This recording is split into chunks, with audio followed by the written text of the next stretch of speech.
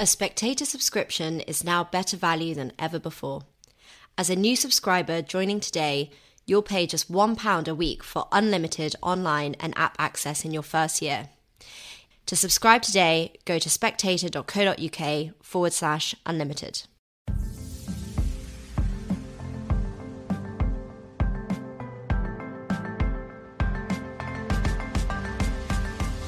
Hello and welcome to Chinese Whispers with me, Cindy Yu. Every episode I'll be talking to journalists, experts and long-time China watchers about the latest in Chinese politics, society and more. There'll be a smattering of history to catch you up on the background knowledge and some context as well. How do the Chinese see these issues?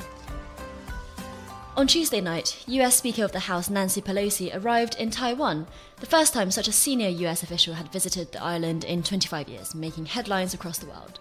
One flight tracker website had to limit access because so many people were trying to follow the plane.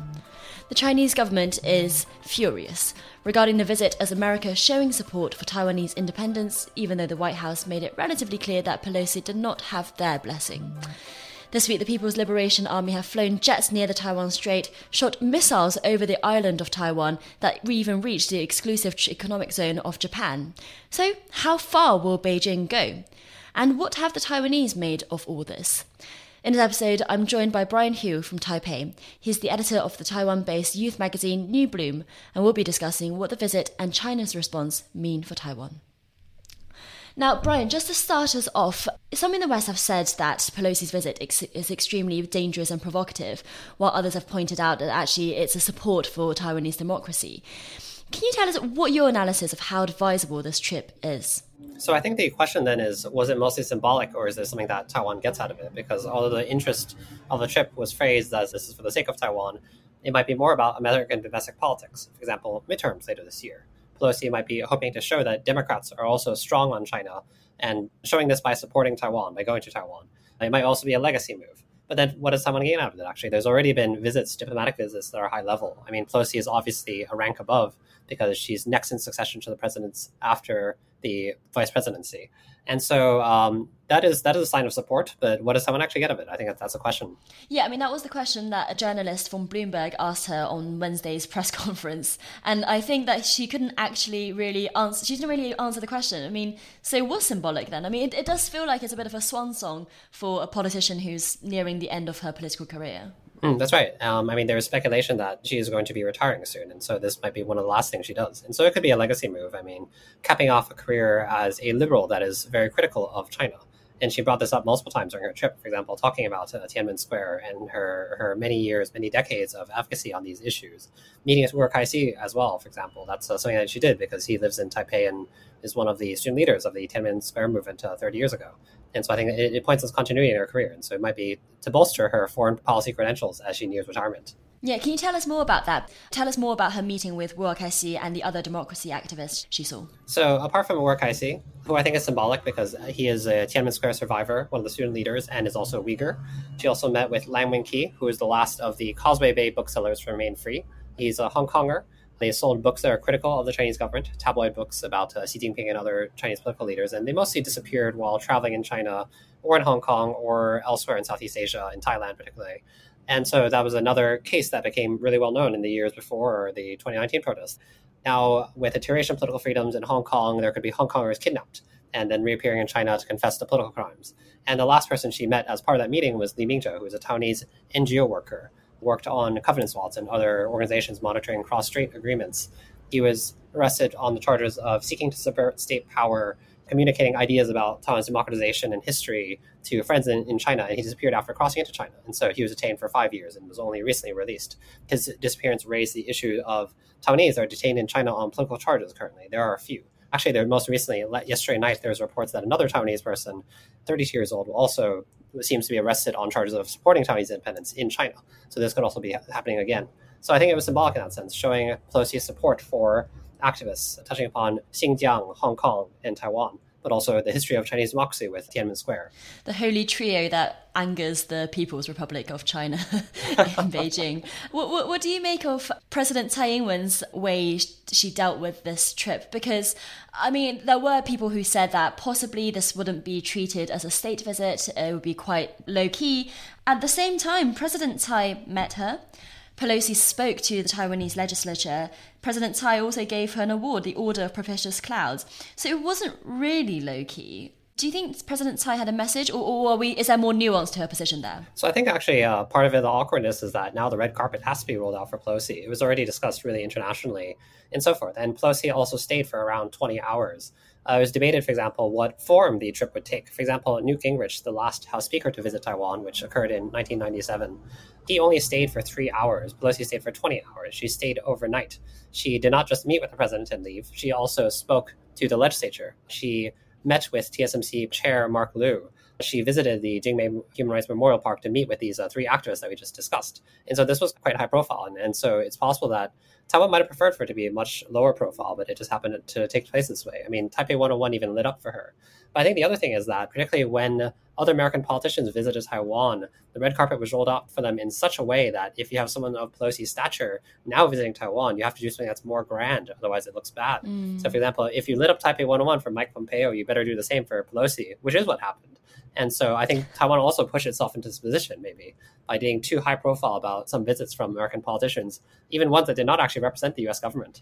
Yeah, absolutely. I was watching some Taiwanese talk shows on YouTube this week, and I thought it was interesting. One thing that came up was this discussion about whether or not the Taiwanese government actually invited her. And in my understanding, they actually haven't answered that question. Is that right? They've stayed very stum on that question of whether or not they actually invited her.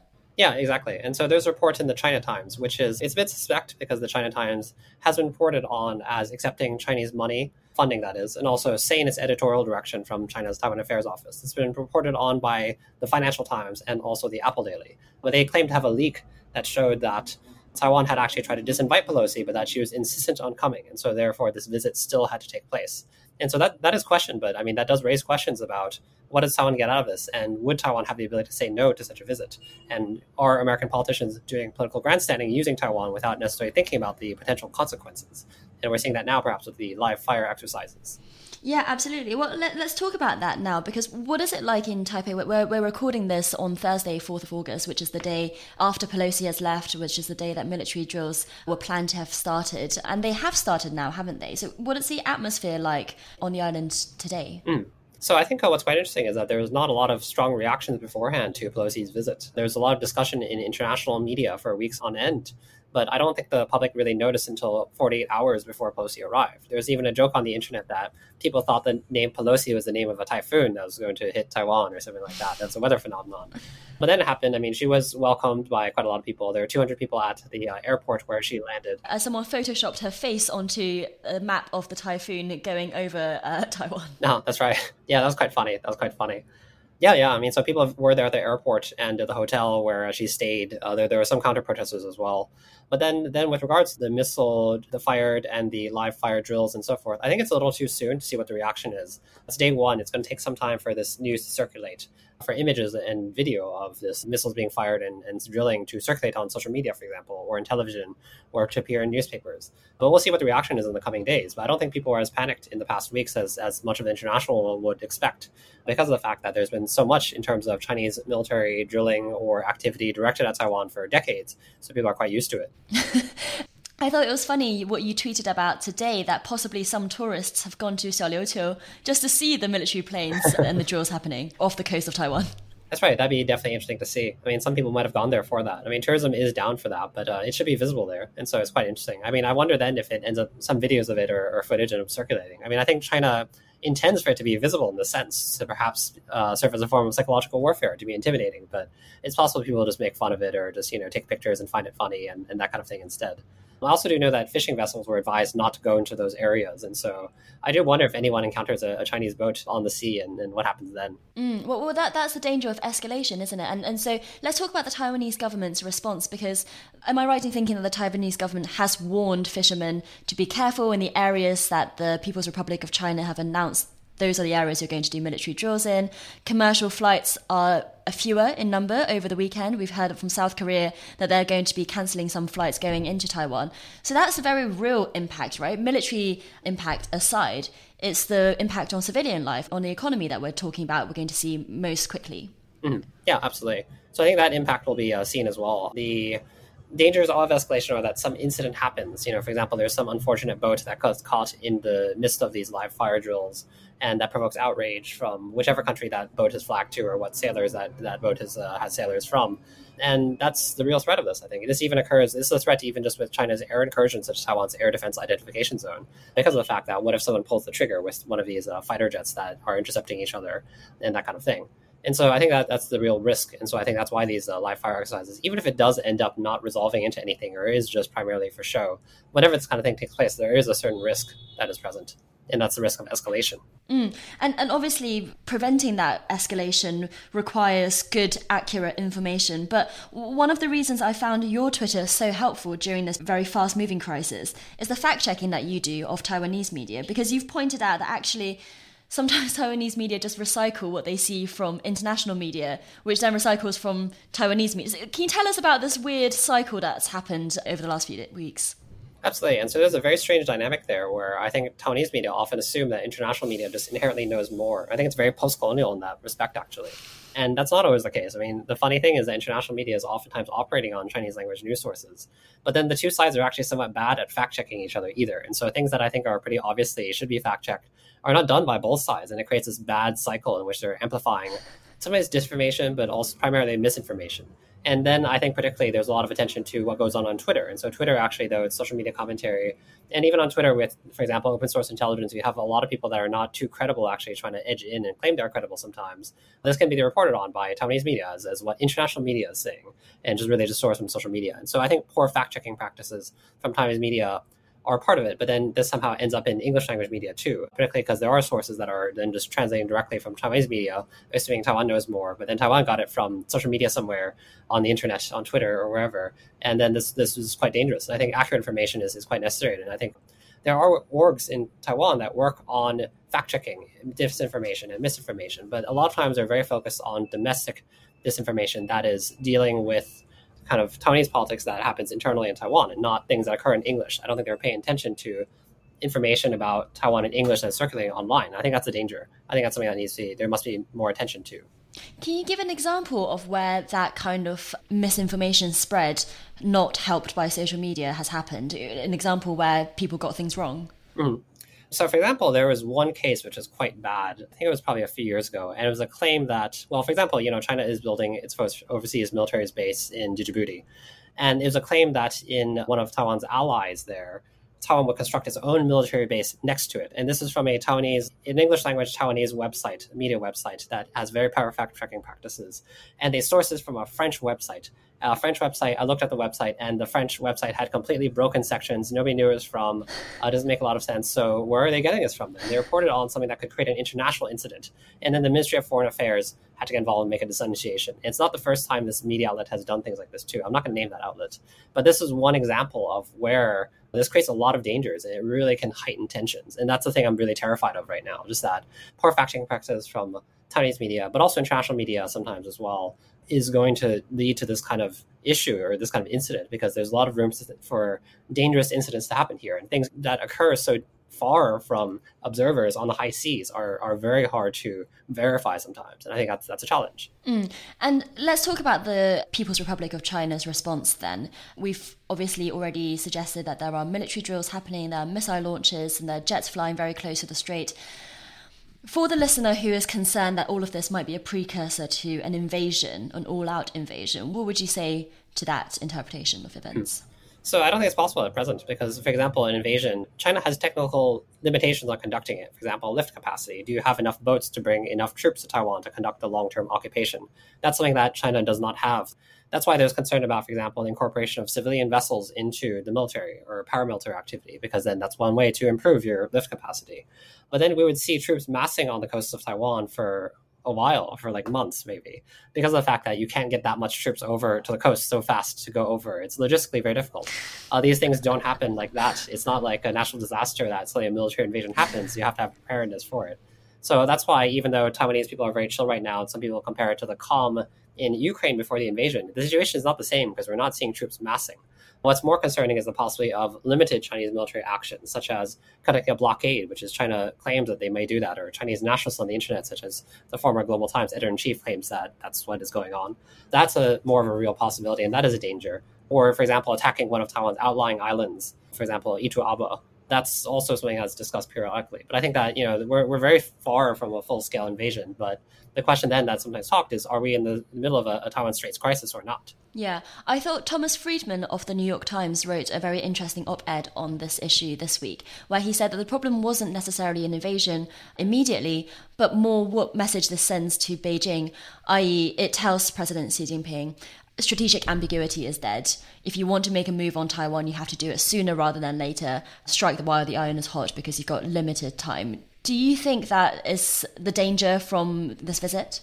It is definitely a danger. For example, I think it is true that it's possible Beijing will decide it's better to do it now rather than in the future when some Republican hawk is president again or something like that. That is also possible. Right. But then I think in terms of, for example, Friedman's claims, it's just a bit spurious. It's hard to speculate. There are also plenty of reasons as to why Xi would not move now. For example, wanting stability before the 20th National Congress. And for example, just the fact that there is the effect to China's economy from just the rolling lockdowns with COVID-0, or just that the economy was slowing before the start of COVID, just the impact on Taiwan and China, which have deeply interlinked economies. Just even if only Taiwan's economy would go into crisis, that would have global repercussions, similar to, or even on a much larger scale, because the economy is much larger than Ukraine's, much larger than the shocks that we saw after the Russian invasion of Ukraine. Does China really want that? Can they really deal with that at present? That's also a question. And then you think about, for example, China will hit at these select industries of Taiwan through trade bans, for example, of grouper or citrus or pineapple. But then it's also dependent on supply chains on Taiwanese semiconductors, and it's reliant on that. And you're not going to have semiconductors if you are conducting an invasion or you actually blow up the infrastructure, or you end up wiping out the people that have the know-how in a costly invasion, a bloody invasion. Yeah, that's my read on the situation as well, because it does seem like President Xi wants to get the sweet spot before the Autumn National Party Congress, where he shows strength. He can show his party he's going to defend China and be a strong man, but at the same time without really going into the properly risky situation of an actual invasion, which might very well blow back in his face. What about cyber attacks as well? Because that's something that the Taipei government has said it has suffered from this week. That's right. And so there have been cyber attacks on websites. If I recall correctly, the presidential office website, the portal, the main portal for Taiwan, as well as the Ministry of Foreign Affairs website. And so those had attacks, cyber attacks. But, DDoS attacks are not actually so technically difficult. More concerning is that there were displays in 7-Elevens, the ubiquitous convenience store in Taiwan that is basically present everywhere. They're like maybe on 4 on a block or something like that. All of their monitors were changed in the morning, reportedly for some stores, but maybe even all stores briefly. There's access to the central system to say messages against Pelosi, calling her a warmonger. And in the Taiwan Railway station as well, in one in Kaohsiung, I believe, the monitor was also changed. But that is actually also not that technically complicated, actually. It could just be that the contractor that was handling the central system for 7-Eleven had poor cybersecurity practices. Often Taiwanese companies, even sections of government, have quite poor cybersecurity. Hopefully it's a wake-up call. Probably it won't be. But then it might not even be a state actor that was behind it. But there is this concern about cyber attacks. I think it might not be from China, actually, though. What is concerned is if there is a cyber attack on, for example, Taiwan's power grid, because you also see these crazy incidents in recent years where the power grid for like a city shuts down or something because someone accidentally hits a switch. And you wonder, is it that easy to actually just shut down that much power for that many people just by accidentally hitting a switch, or like their chair accidentally hit a lever and then there's a power outage? The cyber attacks, we know China has that capacity, but would they actually consider doing that seriously? In the event of invasion, I think they would. Yeah, I guess if it was them this week, that would just be a demonstration of what they could do more seriously. But you say that it might not even be them. Who else could it be? Yeah, so it might not actually be the Chinese government. It could be someone that has the technical capacities that is pro-China or very anti-Tsai or very anti-US and decide to carry this out. For example, 7-Eleven, their central system for the displays is outsourced, and that contractor might not have very high security practices. A lot of companies or even sections of government do not have very high digital security practices in Taiwan, and this could be a wake-up call, but probably it won't be. But then it doesn't necessarily mean that it needs to be anything as complex as a state actor. And Brian, I also want to talk to you about the Taiwanese attitude to the events of the last week, because I think it's a point that you make very eloquently through your social media and through your writing and interviews, which is that so often when we discuss this in Western media, nobody's asking the Taiwanese people what they're making of all of this. You've already said that people didn't really look at the event, they weren't really looking forward to it necessarily before her visit. So are they just basically tuning out these great power games that are being played with Taiwan as a pawn? I think people are used to it. I think that's a long-term condition of Taiwan. But I think that particularly there's not been a lot of discussion of what Taiwanese want in this. There's discussion from the U.S. and Taiwan of how the impact would be on the U.S. and Taiwan, or of a global war that might begin from this, without consideration that it would be first Taiwanese, of all people, that are in the line of fire, directly in the line of fire. And so what is then the threat assessment from Taiwanese? I think that's important to keep in mind. And then what is the fate of Taiwan? Because then just is this talked about as though it were decided between the US and China without consideration of what Taiwanese people think or feel. And so there's a lot of people terming this on the internet the Fourth Taiwan Straits crisis, but do Taiwanese people actually think that, A? And B, what is their preferred? Would they have liked to see a Pelosi visit or not? Are they afraid of these drilling or not? And I think that's the thing, and people are not actually asking this at present. And I think that is quite disturbing because it points to how in the future, if things become more intense, if we actually reach a point of very likely conflict, it will be the same way, that actually Taiwanese won't be taken into consideration of the this of what happens, or taken into account. Yeah, absolutely. I mean, are there polls in Taiwan that show whether or not Pelosi's visit was popular, or what people think the long-term interests of Taiwan should be between China and the US? Because obviously President Tsai Ing-wen's election in some ways is a way to show the popular opinion in Taiwan as being more pro-Western, pro-democracy than pro-PRC. But that's just one metric out of possibly many. Yeah, I think there has been some polling that indicates that Taiwanese will feel reassured of the U.S. support for Taiwan on the basis of Pelosi's visit. And so I think that's quite interesting, because I think, there was the obvious open disagreements between Pelosi and Biden, but I think that was not as noticed by many members of the public in Taiwan. I think there's much more focus on Pelosi and that she came to begin with. And so I think that kind of overshadowed in some ways the conflict that took place weeks before with Biden. I think that's interesting too, because there have been periods in which Biden misspoke by seeming to express commitment to defending Taiwan when there was actually no commitment from the U.S. But there have also been times in which he suggested there was agreement between the U.S. and China when there is actually no agreement on the issue of Taiwan, that is. And so that is only noticed in terms of when Biden seems to indicate support for Taiwan in Taiwanese media. The parts where he seems to indicate agreement with China on Taiwan when there is none, that part is not reported on as much. Yeah. What do people think of Biden and his gaffes? Because as you say, strategic ambiguity has been such a tenet of US, China, Taiwan trio for the last few decades. Him trying to, just saying very explicitly that they would defend Taiwan, that does throw that into a lot of confusion. So what do the Taiwanese people think of Biden as a president? So I think it's one of the ironies then that there might not be a lot of awareness of these gaffes. Just he is seen as much more consistent and on point than I think he actually is. And I think that's also the issue previously with Trump, another president that often would say things that veered off script and were unpredictable. This was seen as some kind of grand master strategy when I think there was none. I think the simplest explanation is sometimes the best explanation there. But I think just there's this assumption of that the US knows what it's doing when perhaps it does not actually. I don't think it's as bad as some people claim that the US just has no idea what it's doing and things are completely out of control and just chaotic. But the truth is probably somewhere in between. And so I think that's something that many people have not actually noticed. Yeah, and Brian, very finally, I wondered, because you mentioned Hu Xijing, who is the former editor of the PRC paper Global Times. Did you come across that manipulated wedding photo that people in mainland China made of Hu Xijing and Nancy Pelosi's wedding photo? Yeah, I love that, actually. I thought it was hilarious. I mean, the things that people on the internet come up with, it's always really quite ludicrous. I mean, that'd be a great explanation if, decades from now, somehow just the archives online, some secret, history like that. Yeah, absolutely. For listeners who don't know, basically, internet users in China manipulated the two pictures, younger versions of these two people, into a very traditional communist-style wedding photo. I guess the point is just to be silly, is I guess it was what we would call trolling, but that's gone pretty viral. And actually, Brian, I don't know if you saw, one German paper actually fact-checked it to say it's not a real photo, they didn't actually get married. Wow, no, that's incredible. Yeah. I think even in times of chaos, people... Well, exactly, in times of chaos, people find humour, and I think for the Taiwanese, you guys are stuck in the middle. Absolutely. I think so too. People are still making jokes about it. I mean, yeah, and people aren't panicking and stocking up supplies and running to the bunkers just yet. I mean, people are still joking about it, and even jokes that, what happens if China attacks? Well, we'll just go with it. I mean, people have been like, yeah, well, at least eat a good meal before that happens, right? I think people are quite cavalier about it sometimes, I think.